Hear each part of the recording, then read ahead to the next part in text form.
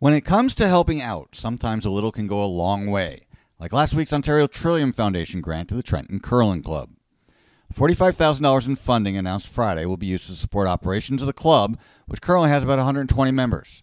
The money will go to offset hydro costs of about $20,000 and to improve the kitchen, as well as providing a discount of about 10% to members in an effort to retain them during these difficult times.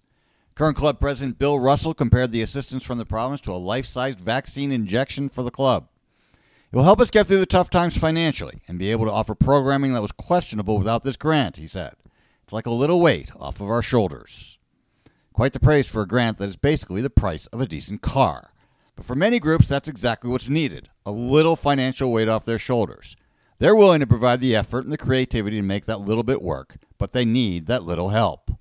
Not just athletic groups either, although certainly many of those need help, but arts groups, theater groups, youth groups, seniors group, all bodies trying to make it through and out of COVID without losing everything they and those who came before them built over the years. The province and the Ontario Trillium Foundation are clearly doing some things to help with that. They need to continue it. And other levels of government and other groups need to jump in as well. A little can go a long way, but only if someone is willing to give a little in the first place.